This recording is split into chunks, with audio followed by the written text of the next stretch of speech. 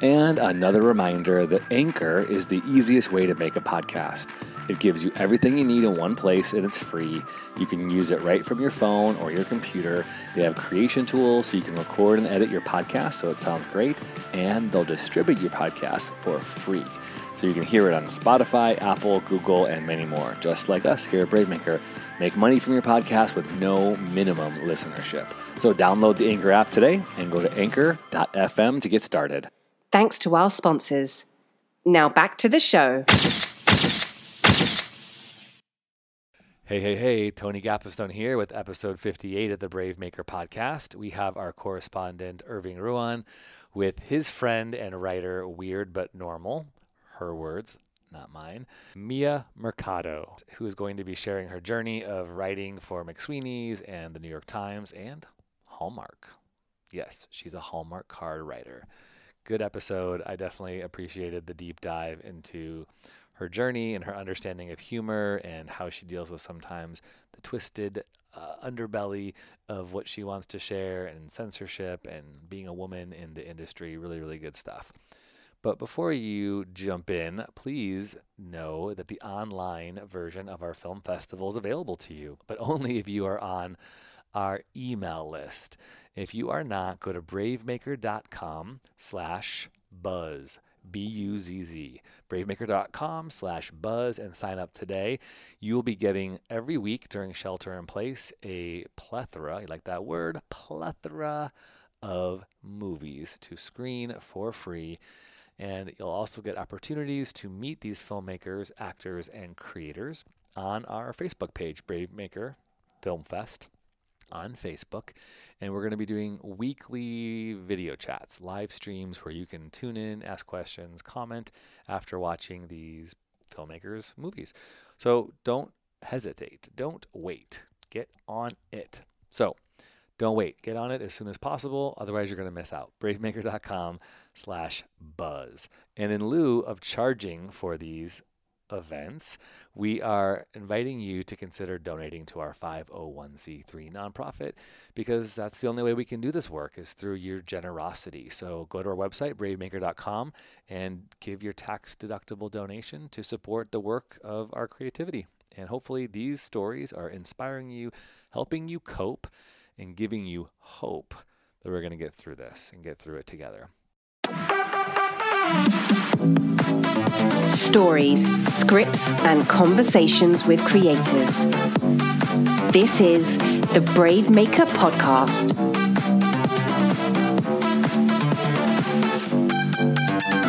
Hi, everyone. My name is Irving Ron, and I am so excited about today's guest that we're interviewing for the Bravemaker Podcast. She's a very dear friend, an incredibly funny person, and just pretty much a human angel is what I'll say. But her name is Mia Mercado. She is a writer, and her official bio is that she is a humor writer based in Kansas City. Her work has been featured in places like The New Yorker, The New York Times, Washington Post, The Lily, New York Times Magazine's The Cut, Bustle, McSweeney's, and Hallmark Cards. Her debut collection of funny nonfiction essays, Weird But Normal, explores the contradictions of being a person sharing the awkward, uncomfortable, surprisingly ordinary parts of life. Weird But Normal comes out with Harper One on May 19th, 2020. Mia, welcome to the show. How are you doing today? Good. Thank you so much for having me, Irving. What a wonderful way to spend this quarantined day. Yeah, wonderful, I think, is definitely a great descriptor of it. I mean, world's kind of crazy right now, but I'm so glad we can sit down and talk about good things. So many things I want to talk to you about. Obviously, you have your first book coming out, Weird But Normal, which I certainly just devoured, in the past few days. And we'll certainly get to that. But I want to start with you, certainly for our audience, is that, a lot of them are artists, a lot of them are writers, actors, filmmakers, and a lot of them are, hoping to get deeper into their crafts. And one thing we love to explore with people that we talk to on this podcast is, from a perspective of childhood. So namely, like if you could help start anywhere in this conversation, what were some of your earliest, perhaps, influences that you think, whether through people or artistically, that I guess shaped so much of who the writer you are today, basically? Yeah.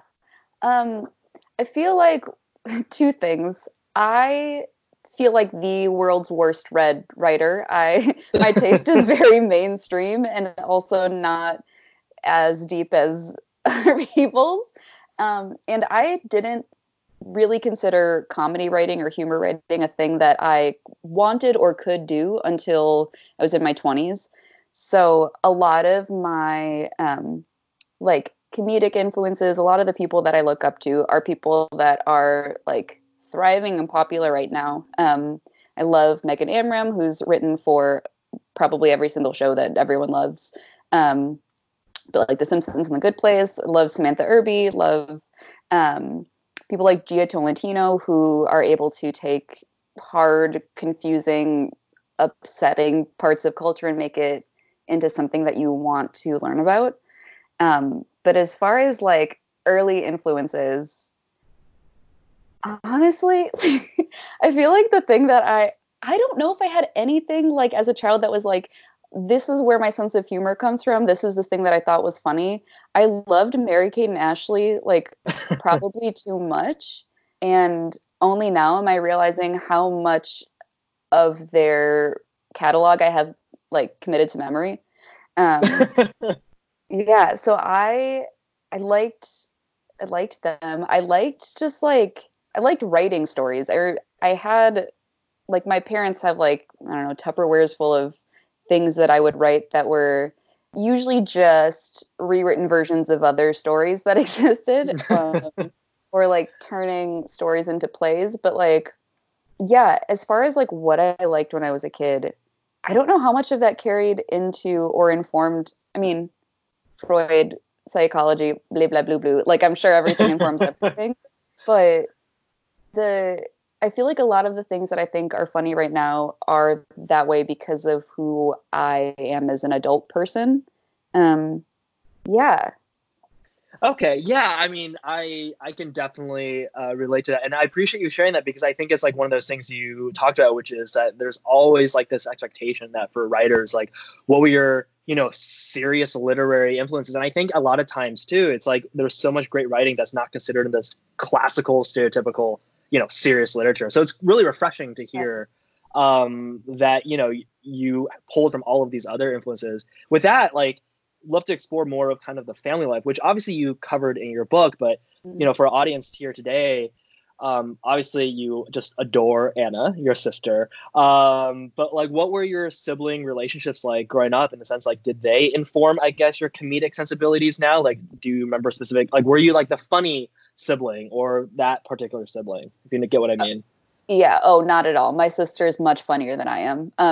So I'm one of four kids. My younger sister, Anna, is the youngest of us. And then, well, I guess I'll go in order. So my older brother, Zoe, we're all 2 years apart, and my family's Catholic. So it's four of us because that's just how that works. My older brother, Zoe, is great. He has Down syndrome, which is a thing that has informed my entire life. And his obviously, love to make my brother's disability about me. That's a thing I can say because it's a thing that people with siblings with disabilities will get. Anyway, so it's my older brother Zoe, and then it's me, and then I have a younger brother, Frankie, and then Anna. Anna is definitely who I'm closest to, and that is probably just because we've had a lot of similar experiences growing up, just being two women in the Midwest, two like girls in the Midwest.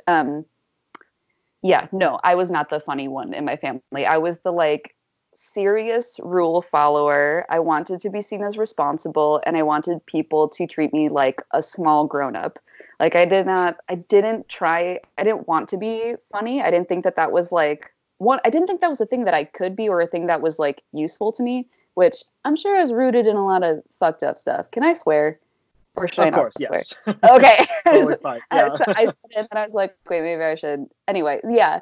No, didn't like, was nothing of a class clown. The idea of that, like in my head, I'm like, okay, a class clown means that you get in trouble a lot, and I never wanted to get in trouble. So yeah, a lot of who I was as a kid was following rules, being obedient, being nice. And my sister was definitely the one who was funny in our family and also like the funny one in the friend, like in her friend group. I was just very like overly serious and very nervous. That was my whole thing. Yeah, well, it's so fascinating to hear that because we've obviously hung out in real life, and I just so admire you as a incredibly funny person, but just an amazing human in general. Like I'm so curious because to hear all of this is surprising to me, in that it's like almost a complete reverse, right? Because like so much of your writing, in my opinion, like you are breaking rules, right? You're pushing the envelope and like challenging cultural norms. So like that to me is the very antithesis of like following the rules. Like when do you feel like that mind shift really happened in your life such that like you felt more comfortable, quote unquote, breaking the rules, right? Certainly in your writing, but also in your comedy. Yeah. I would say that like who I am right now as a writer has probably like the kind of writing I do right now, the voice that I have right now probably started like after college. I studied creative writing in school, but the only two tracks if you were doing if you were a creative writing major were poetry or short fiction. And I was like, well, I don't think I want to write poetry, but I also don't really write fiction, but I guess I'll do short fiction. So I wrote a lot of like very bad short stories in college, a lot of very like, oh, allegories for the boys who didn't like me back. A lot of the, your standard creative writing 401 stuff. But yeah, as far as like breaking rules and trying to do something that, or at least just questioning norms, I definitely didn't start doing that until I was in my 20s. I am always amazed at teenagers who are like all of these teen activists who are informed and empowered enough to like start a political movement.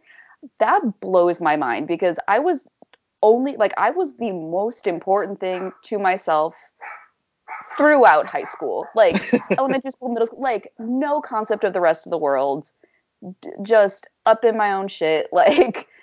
And honestly, it wasn't until I started living on my, like, moved away from my family, started living on my own, that I was like, oh, a lot of these things that I think are truisms about myself are not rooted in anything. Like, these things that I think that I believe have nothing to do with anything. I don't think they're at the core of who I am. And, I mean, some of that timed out with political stuff, like, you know, politics. I was going to try and talk about political stuff, and then I was like, I am not the person. People, you can Google what was going on in 2008 and 2012. Like, everybody was there, Yeah, I don't think I ever consciously was like, I know the rules and I'm going to break them.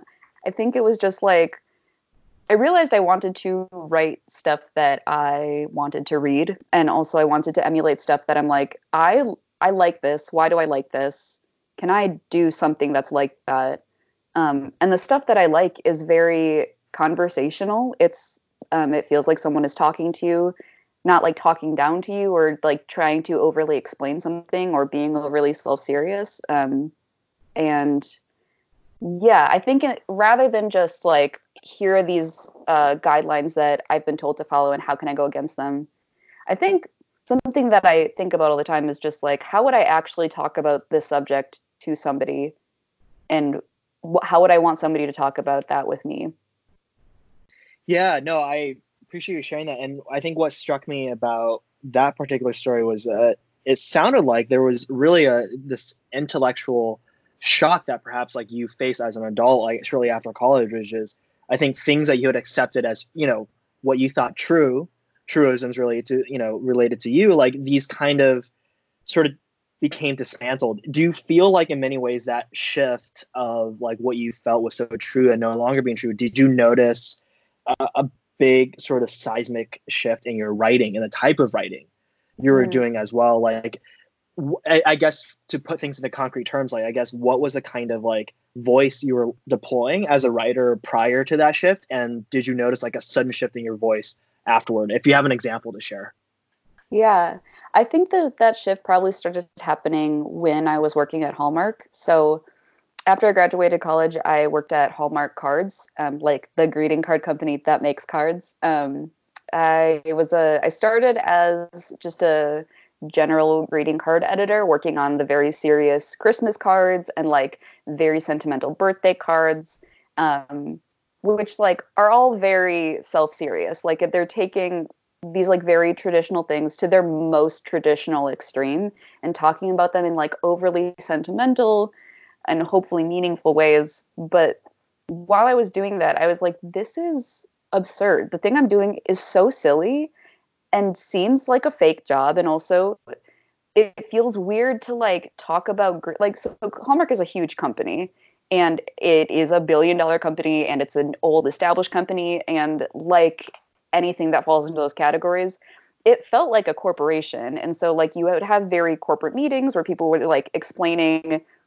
like the and that like analyzing how things were performing and like talking about percentages and talking about like product and stock, and I was like, we are talking about birthday cards.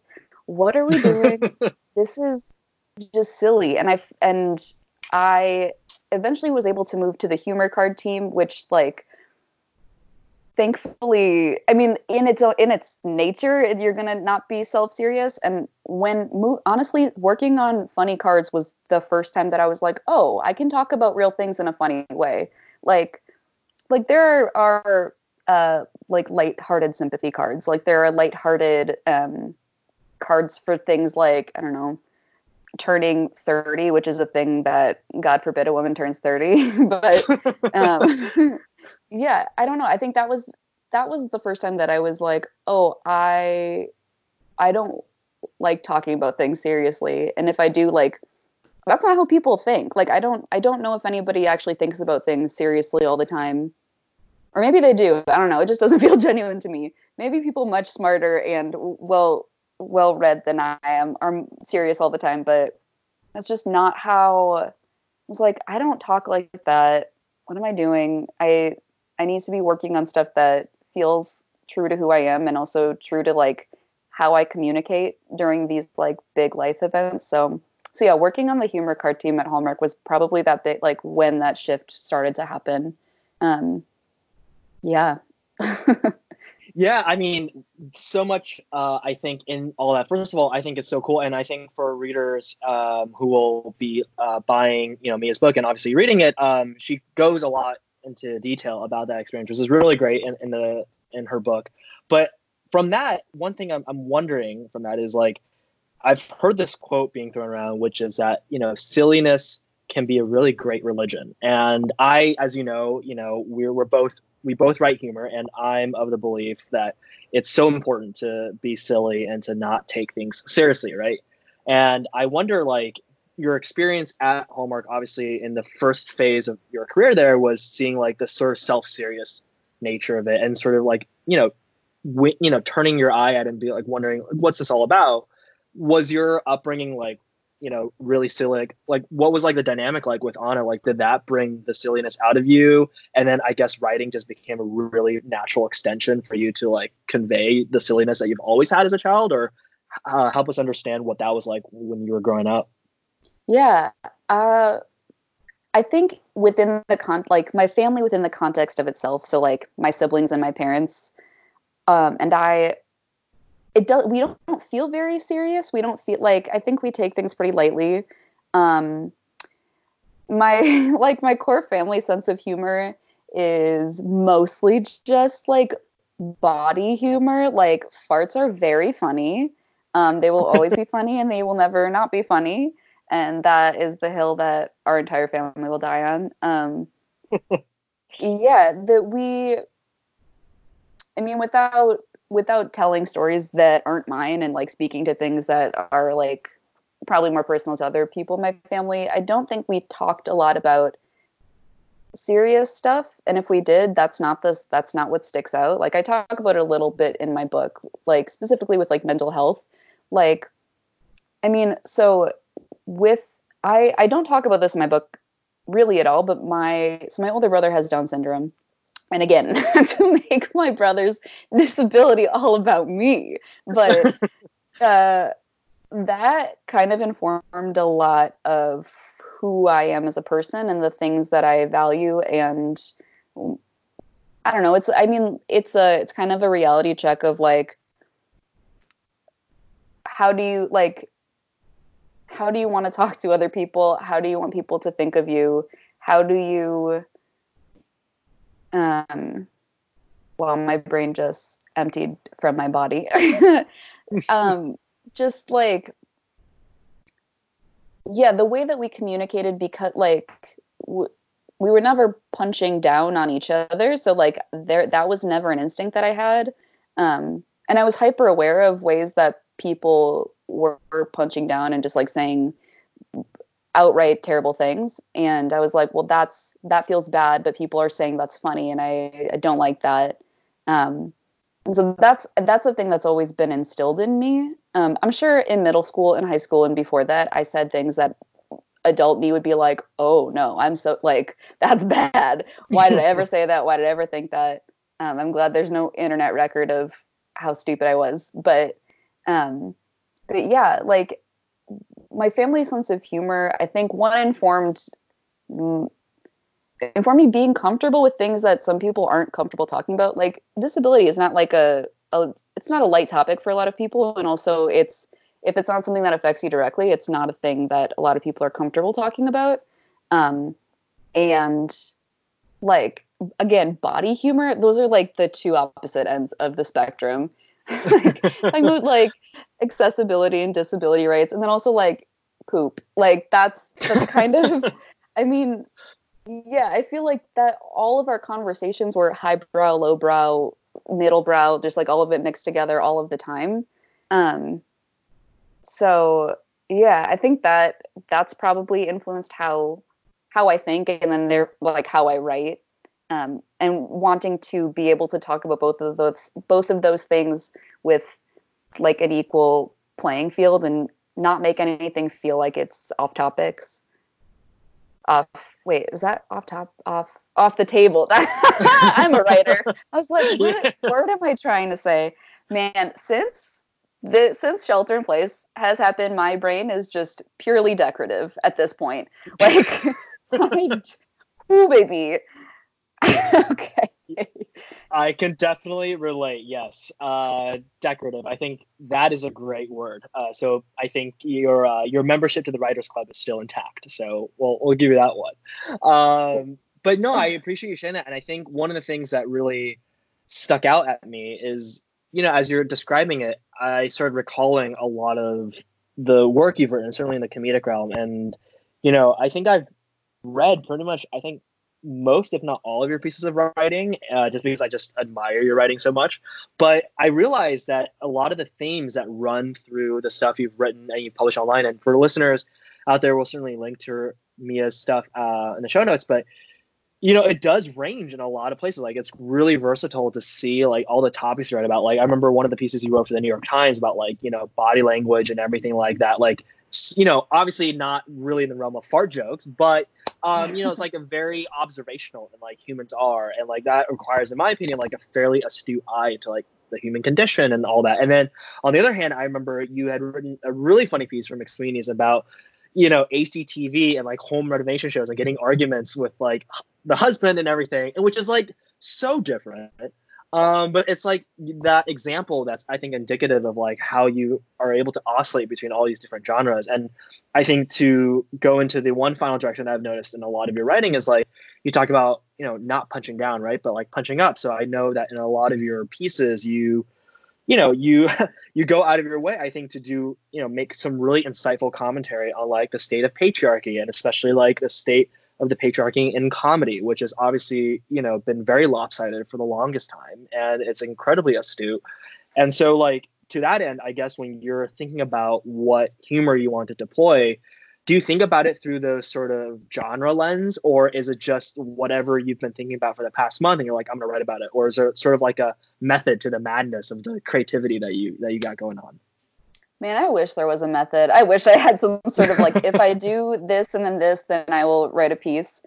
It is more the latter. Like the HGTV like home renovation showpiece came because I was getting my oil changed and sitting and waiting, and they were playing like some HGTV show on mute with the captions running, and I was like, this is bonkers. And also it's weird that it's like it is similar to sports in that it's like just a common thing that we can all talk about. It has no stakes in anything. You don't have to know anything about someone to be like, tiles, right? Countertops, though? And yeah, so it usually is things that I'm interested in currently and things that have happened recently. I keep a note in my phone of like ideas that are usually nothing more than just like fragments of sentences that mean nothing to anybody, and if anyone saw it, they'd be like, oh, this person is something's happening. Like there's no through line in these conversations. And yeah, it's a lot of like, what's going on in my life? What am I observing? More so than like, this political event just happened, this current event just happened, let me respond to it. I like you mentioned wanting to like punching up and like talking, speaking to things that are in the way of like dismantling the patriarchy and challenging racist things that we all have ingrained in our head, regardless of what race we are. Instead of like, I'm going to set out to write a thing specifically about the patriarchy, I usually go at it in a way that's like, okay, what's a thing that's actually happening in my life? How does that thing relate to, you know, everything else? Like, I don't think any part of anyone's life exists in a vacuum. So like, I don't know, things like racism and sexism are things that I'm not actively thinking about all the time, but they inform who I am and the choices that I do or don't make. And the experiences I've had. So, like there was a piece that I wrote for The Establishment, which no longer exists, but was a very cool publication.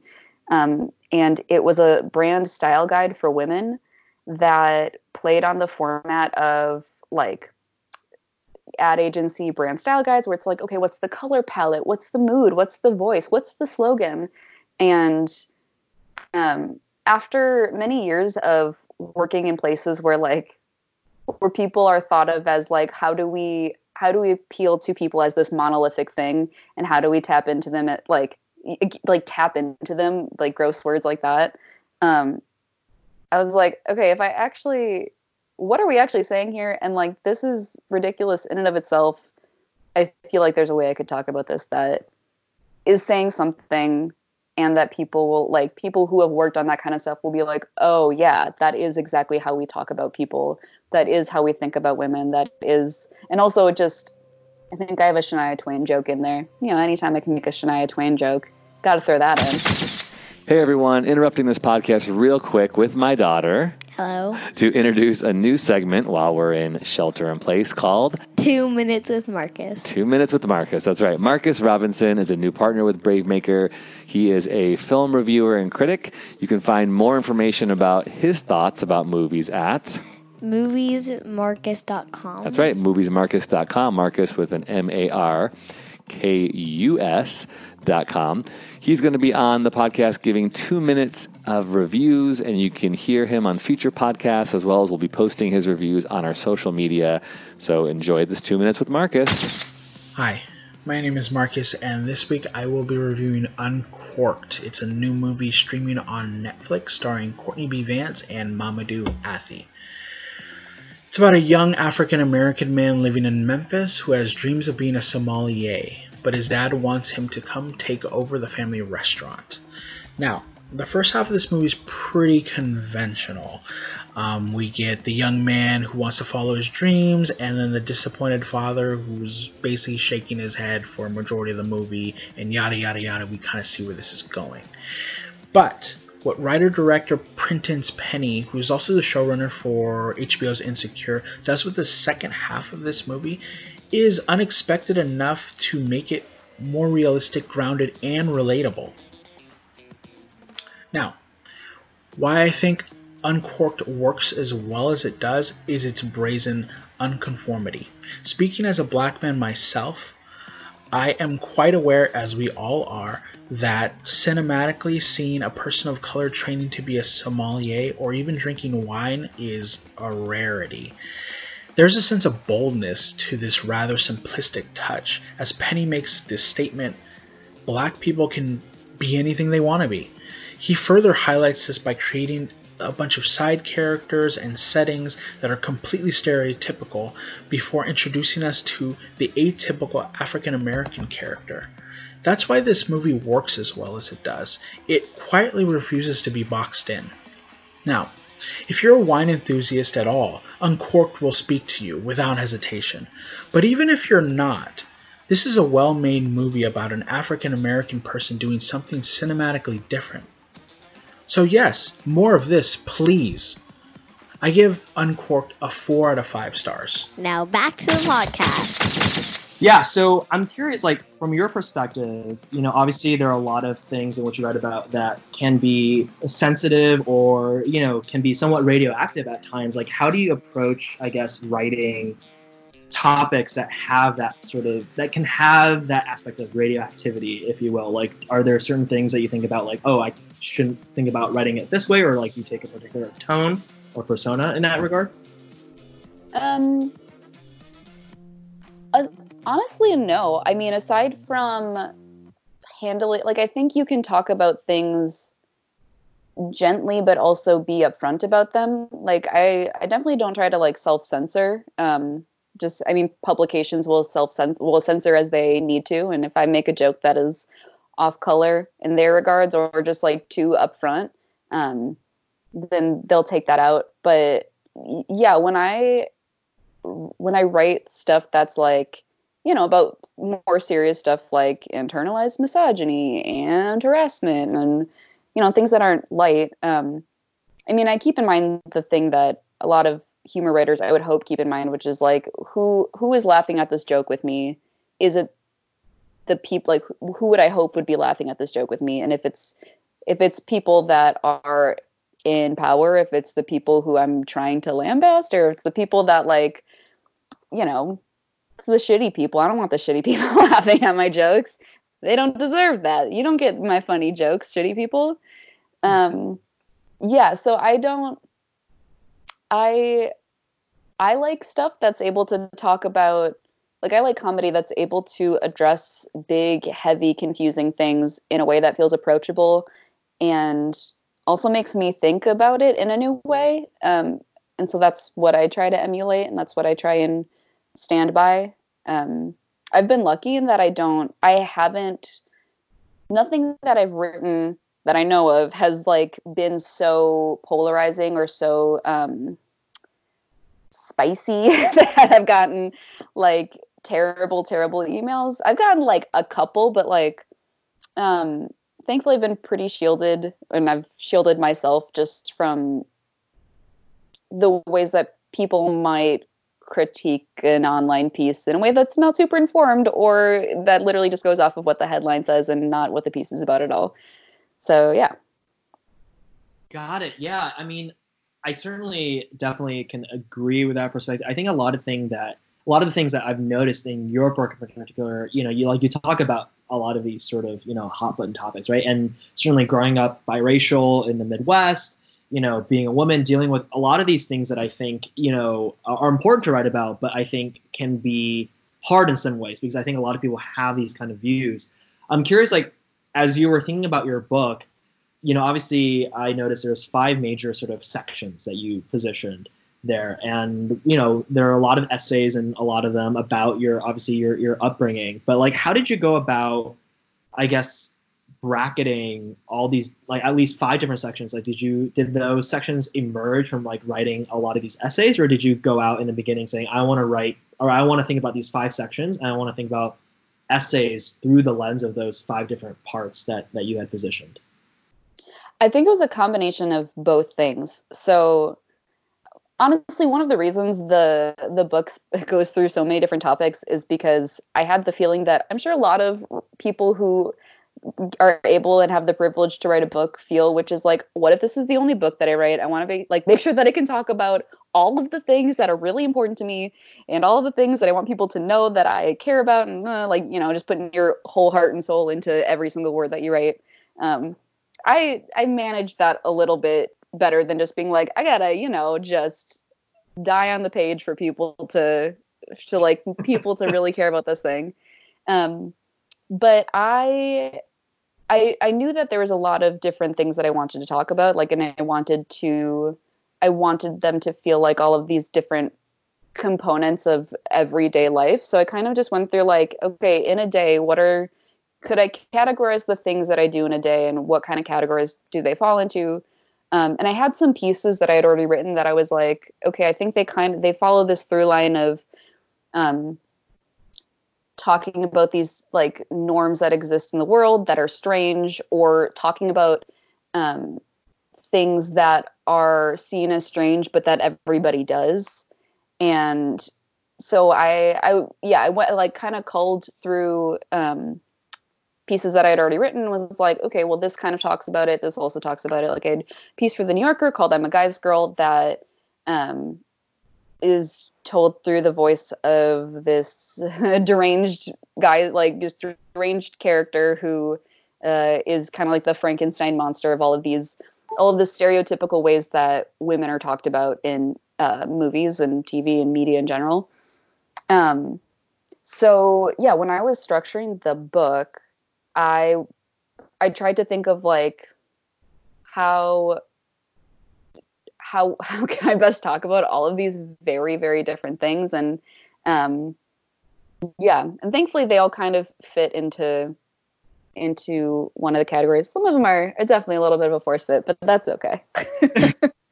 Yeah, no, one of the things that I really loved in how you titled it, and there was this really cool, I think, punchline at the end, was like, I think for listeners out there, in the book you'll notice there's these 5 sections are named, I think, on being human, on being professional, on being domestic and beautiful, which I can very much also relate to, and on being in love with sometimes even both, and last but not least, on being human one last time.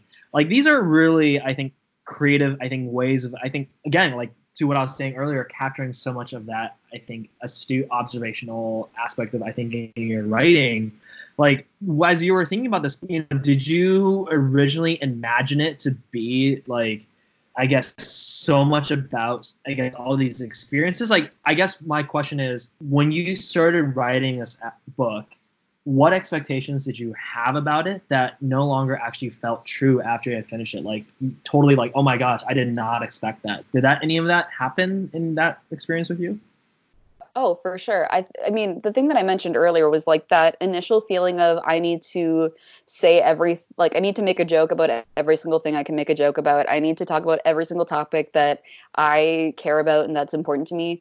I mean, you get to a point where you can only write so many things, and only so many things will make sense in the context of a book. So having those categories was helpful. And I worked with my editor at Harper One to figure out how best to structure the book in a way that I could talk about all these things that I cared about, but in a way that wasn't overwhelming and had some sort of a through line. I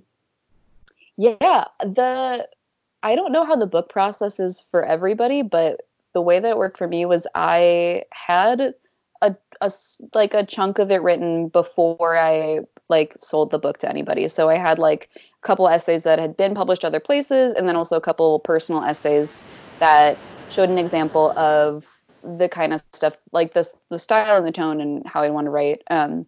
But I got from like January 2019 until June 2019 to write this book, which I have no idea if that's a lot of time, if that's not a lot of time. It felt like both to me. Like, it was like both the perfect amount of time, and also the like procrastinator perfectionist in me is like, let me wait till the last minute to do this. But then also it needs to be precise and exact, which, like, you know, those two things can't exist in tandem.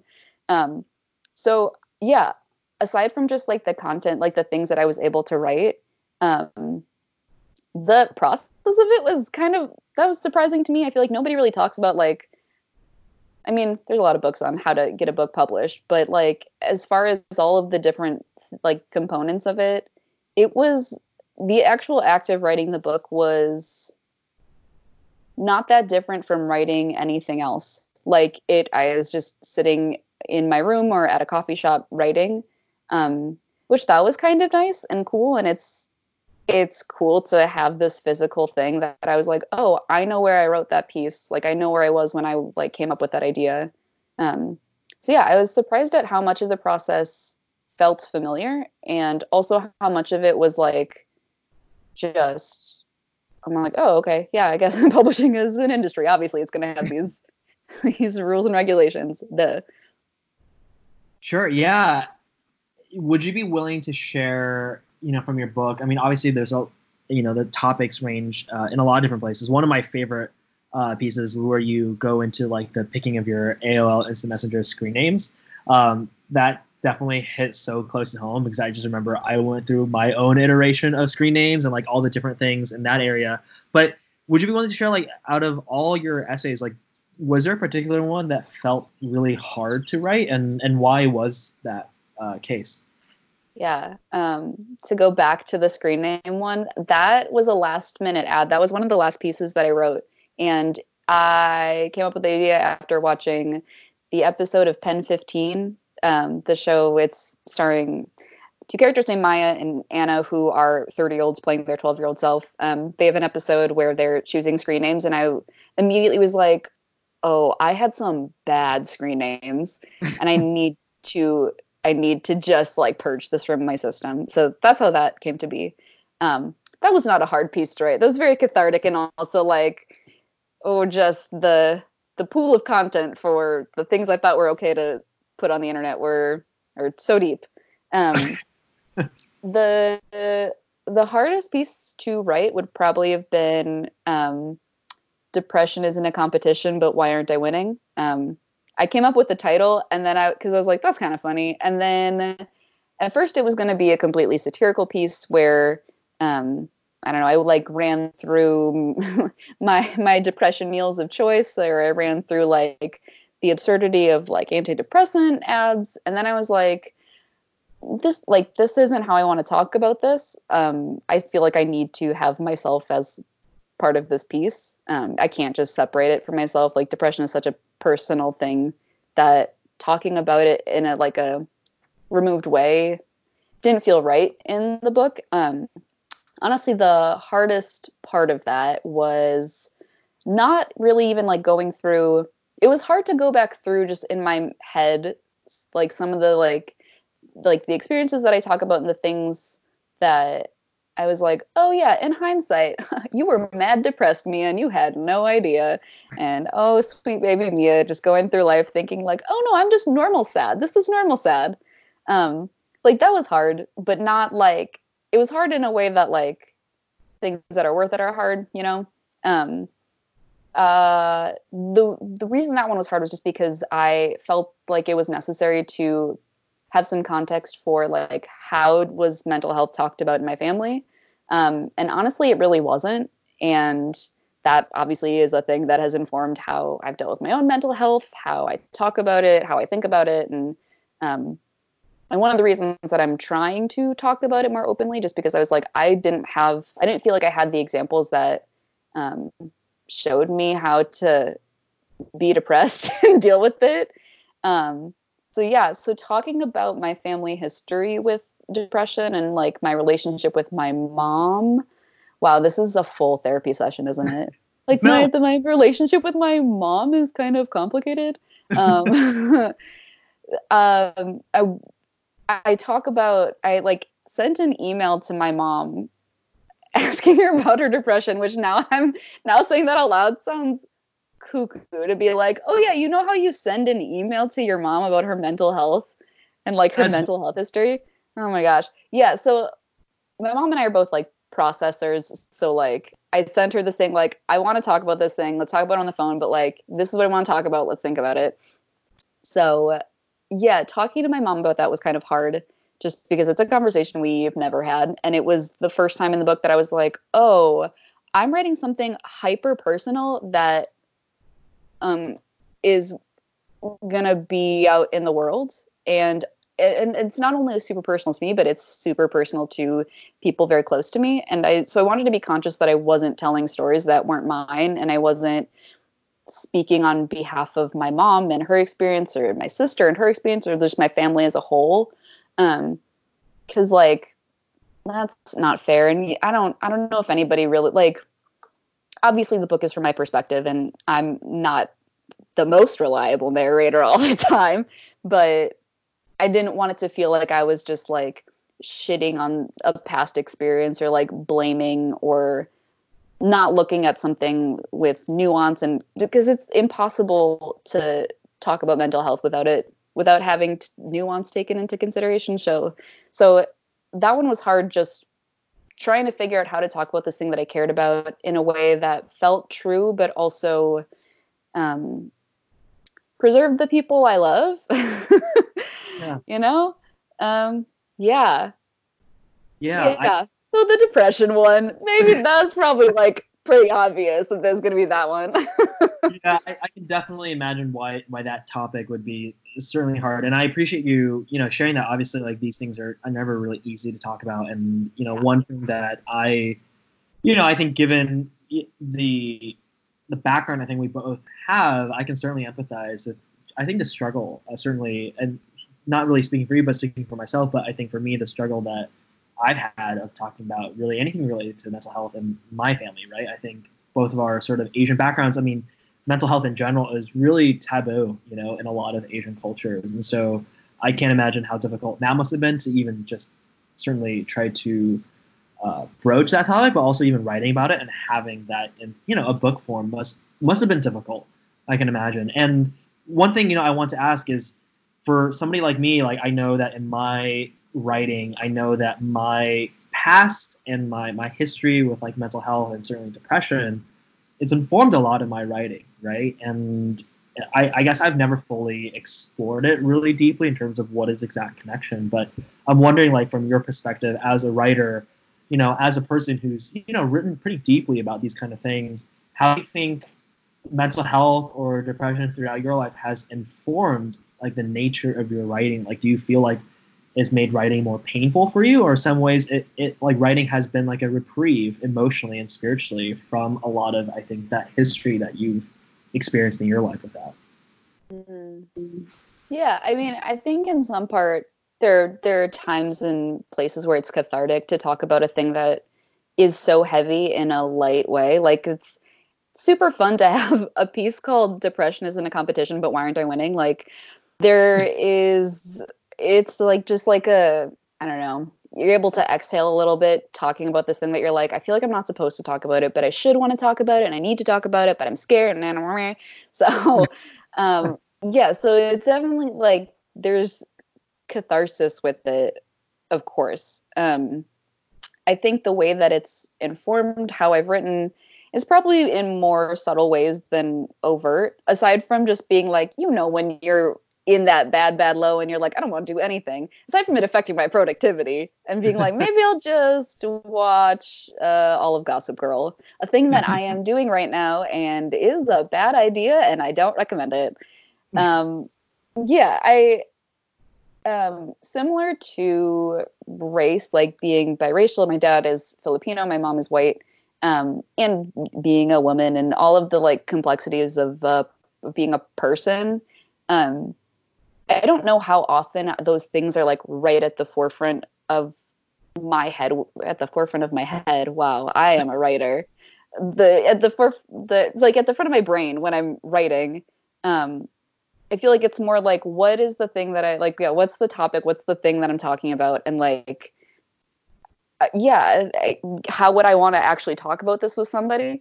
I think I am probably way more in my own head than anybody should be, which I think is true of probably a lot of writers, a lot of people who do anything remotely creative, definitely a lot of people with any kind of, depression, anxiety. So in some ways it's been beneficial because, like, man, my brain holds on to embarrassing things, which makes for great stories and like great things to talk about. But like, is that really good for my mental health? Probably not. That all I think about is that I peed my pants in high school and somebody definitely saw and I still remember. And she probably knows I peed my pants and I lied about it. Like, it's a fun story, but like, I'm like still, I'm getting to the point where I'm trying to figure out like, how do I hold on to these things that like, it is a natural instinct for me to just like grab onto the embarrassing thing and hold tight to it. How do I do that? Because that feels like a part of me. But how do I do that without it, just destroying my brain and like, I don't know, letting me spiral down into this like, oh, what if everything I do is embarrassing? Maybe I'm an embarrassing person, which like everyone is an embarrassing person. So just all that. Yeah, I think for listeners who may not know this, I have had the enormous pleasure and honor of actually co-writing stuff with Mia, and I think to what she just said, to her point, I can definitely attest to the high degree of intensity and just fidelity of the comics that she comes up with that are so embarrassing that it's almost like, wow, this is so funny. And I can't believe this may or may not have happened. Who knows? But it is so great. And I can see it like in the writing, I think that we've done it. Just reading your writing, is a lot of it feels very confessional. It feels, I can see like how it's cathartic for you, but in many ways, right? I think a lot of the great benefits, in my opinion, of being a writer is that I think I had a friend describe to me the other day about how sometimes, when she gets to read other people's writing, certainly in the comedic realm, it feels like it's a collective pants unbuckling of like, oh, wow, finally somebody talked about it in a way and finally someone just wrote about it. And now we just feel like, oh, that feeling exists. And it's great that we can air it out. And like now it's not just in the, the unconscious vault of our like repressed feelings. And I feel like reading through a lot of the stuff you've written and stuff I've seen you write, through the stuff we've written together, it's like, it feels very like, oh, wow, I'm so glad somebody was able to air it out because now I don't feel alone in it anymore. I want to ask you, like, from that launchpad, like, have you had, whether it's people reading your book right now or just like you're writing out there, have you had people like, I guess, tell you like, hey, Mia, like I read this, X piece you wrote and I felt a little, I guess, less alone, or I felt seen. Like how did you feel as a writer when you would hear responses or feedback like that to your writing? Oh man, very few people have read my book at this point. You are among a select few. So honestly, hearing people think that it's still is funny. It's just like, oh, thank God. Because you read something a bunch of times and you're like, what if this is not funny? What if these words don't make sense? So like, honestly, that has been like the biggest compliment that I'm like, okay, this thing that was supposed to be funny is funny. Okay. Man, I love the phrase just like collective pants unbuckling. That's exactly how it feels. Or just like, I mean, you probably don't experience this firsthand, but like taking off your bra at the end of the day. Like it is a collective, like take your bra off, unbutton your pants, just like let's all take a deep breath and chill out for a second.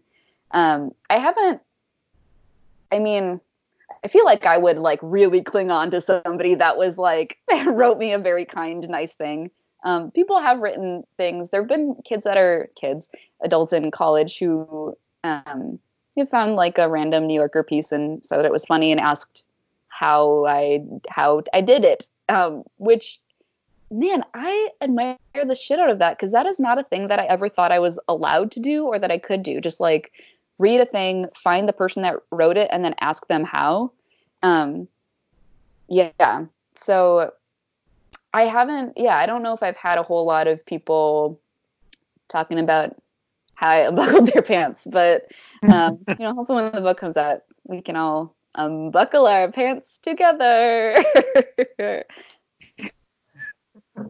Which could be very fun, in my opinion. Yeah, I mean, certainly from a personal testimonial standpoint, and this is one of the things that I think I really resonate with. So obviously, like, I am not a biracial woman who grew up in the Midwest, but what I felt very less alone when I read your book was like sort of like, I think the natural awkwardness that I think tends to accompany puberty.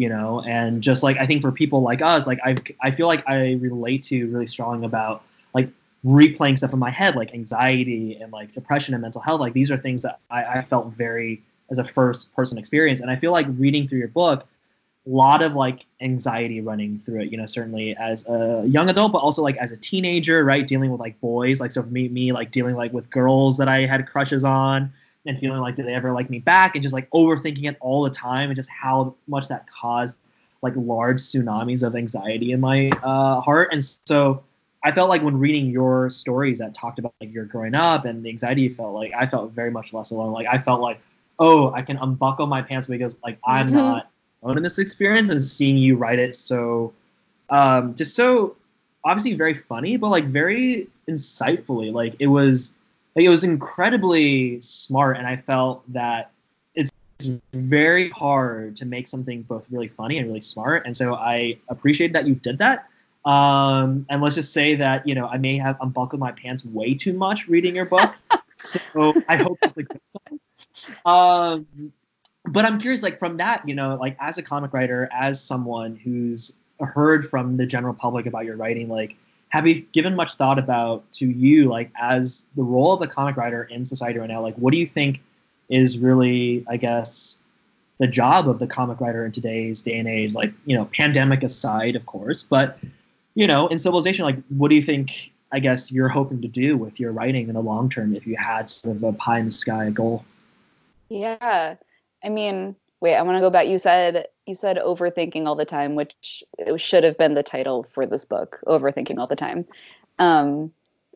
Yeah, I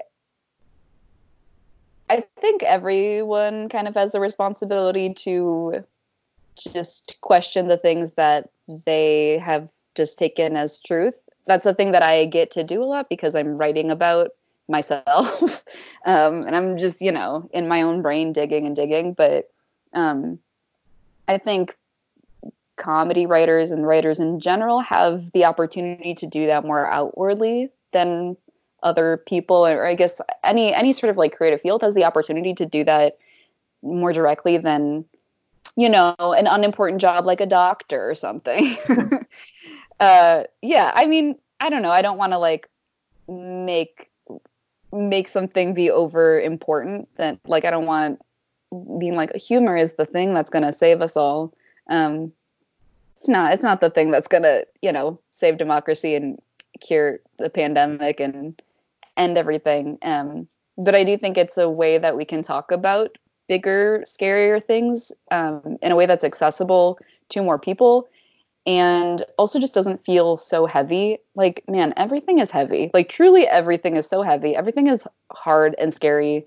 Like, there's so many things happening right now that are just like hard and heavy and just feel just like, I don't know, weigh you down. And anytime that someone can bring levity to that while still acknowledging it and not making light of it, or acknowledge it and have it feel true, but not have, I don't know, not have the conversation ending crying, is like, man, that's the goal. That's the win, to be able to talk about something real in a way that someone's like, oh yeah, I get that. I feel that. That makes me think and feel. I just want to make people think and feel. Yeah, no, I think that's very well said. And I think, in many ways, right, like even if it may not be, for example, like tangible, like a very unimportant job, like, a doctor, I think giving people to feel or to think, I mean, it really is hard, certainly to feel, right? Like people often say in these like really crazy dark times, like laughter is so important. And so in some ways, like may not be necessarily tangible, but to make us feel something, I think it really is really important. And I'm curious, like for you, aside from Gossip Girl, where else do you go for levity in your life right now? I guess, since it's pretty crazy right now, but like, I guess, what have you been, I guess, consuming yourself spiritually afloat? Yeah, I have been trying to, honestly, I've been trying to limit the amount of time I'm on Twitter. Like I've tried to curate my Twitter feed to be people who a combination of like talking about the big stuff, but also just like just stupid jokes, just stupid, silly, inane stuff. Because like that is what Twitter is meant to be. I won't die on that hill, but like that's what Twitter should be. Just like inane stuff. So yeah, I do end quite literally every day by watching Gossip Girl in bed. It just harkens back to that simple time when we cared a lot about rich private school kids. The fact that this show exists and that there's like, I don't know, like 6 seasons with like 25 episodes each. How anybody can do anything. Like that's insane that got made. Yeah, Bob's Burgers is like forever my just like candy for my brain and soul. It does a good job of talking about like we'll acknowledge like silly, ridiculous things, and acknowledge the silliness and ridiculousness of them. And also, it's just funny and silly, and the voice acting is phenomenal, and the writing is really good. I have been following like I've been trying to listen to more comedy podcasts. Does that make me sound young and important? I've been listening to podcasts and they're funny. I love Seek Treatment. It's a podcast with comedians Catherine Cohen and Pat Regan, and they offer advice kind of, and they just, I don't know, it just feels like you're listening to two friends talk about things that you want to hear friends talk about all the time. And so I gravitate to stuff like that. That's like talking about like people talking like how they talk without really censoring themselves or feeling like they're putting on for an audience. And that podcast really does that. I love Megan Stalter. She's a comedian who I don't even know. There are no words that could do her justice. She one of my favorite things she does is makes cameo videos. Those are those videos that you can like pay, I don't know, like Hulk Hogan $50 to say happy birthday to you. But her videos are so silly, and it's also just like the fact that she's doing it is funny. The fact that people are paying her money is funny. The thing that just like all parts of it are just so stupid and funny, and I appreciate that. I appreciate people that are doing funny things and in spaces that you're like, oh, you can just do that. You can just be funny and you can talk that way. Oh, okay. Yeah. I also like try and limit the, like, I would say about like half of the stuff that I watch and read and enjoy is hee hee ha ha funny stuff. And then the other half is like, just everything else. Like Gia Tolentino's book Trick Mirror was really good, and that's my intelligent take on it. It was really good. The things that I gravitate to are things that talk about big serious things in a way that is accessible, and so anybody that can do that, I'm like, yummy, give me some of that. Yeah. No, I think for sure I definitely am all on board with that. And certainly I love Bob's Burgers. I have to check out some of the other podcasts. I haven't given them a listen, but I think I'll have a few more pieces of content to consume after this conversation. I think for listeners who may not know, Mia has this really great newsletter, which we'll link in the show notes, called Cake for Breakfast. And it is very yummy. But basically, if you want more of like Mia's consumption diet, you can subscribe to this newsletter, which is so great because every week she does sort of like a recap of things she's been watching and reading and consuming. And if it's basically for people who enjoy her book or don't enjoy her book but want more of Mia, you can subscribe to her newsletter, which I don't think will happen if you. There's gonna be no one that's not gonna enjoy your book. In my honest. I mean, honestly, what a demographic to tap into. Did you not like my book? Here's more stuff that you probably won't like. Everyone loves a good hate. I'm watching Gossip Girl. Like, everybody likes ingesting the things they hate. So if you love it, if you hate it, I'm still getting paid. So there you go. That's a great policy. Yeah, I think with that, definitely I want to be sensitive to your time. I know you're a busy person, but I was hoping, for listen out there, like where can they find you online? And also, are there any particular projects or things that you want to plug for listeners out there? Wow, I have not been on a lot of podcasts, so this is very exciting that I get to plug. You can follow me on Twitter at Mia Market. What else? I'm on Instagram at Mia.market. An Italian an Italian food store took the Mia Market, so I had to put the little period in between the two of them. Yeah. And then you can find all of the things that I've written on my website, which is miamercado.com, which is also where you can see more stuff about my book. There's a link to the newsletter. Probably pictures of my dog. Just all the components of who I am. And another exciting thing, Pop-Up Magazine is a touring show that, well, it was intended to be a touring show that was going to travel like through New York on both coasts. And I was invited to be a part of that. That is now going to be digital. So that might come out before this podcast episode comes out, but look up Pop-Up Magazine and you can hear me talk about my time at Hallmark and also read some greeting cards I wish existed in the world.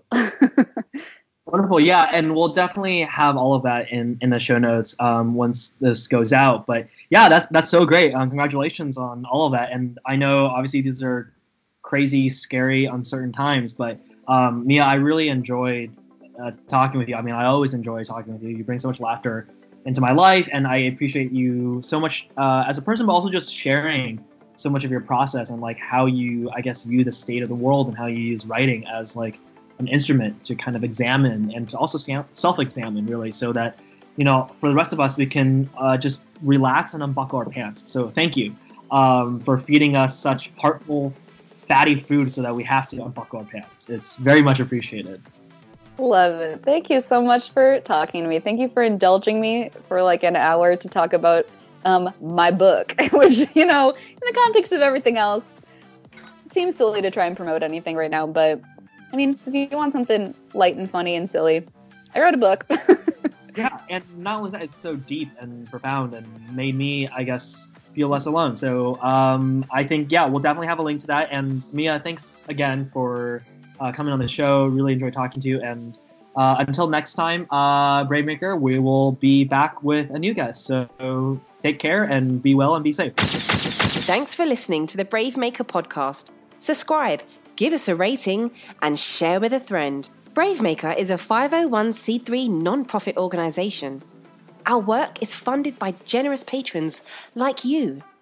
Support the podcast with a tax-deductible donation at bravemaker.com. Want to be social?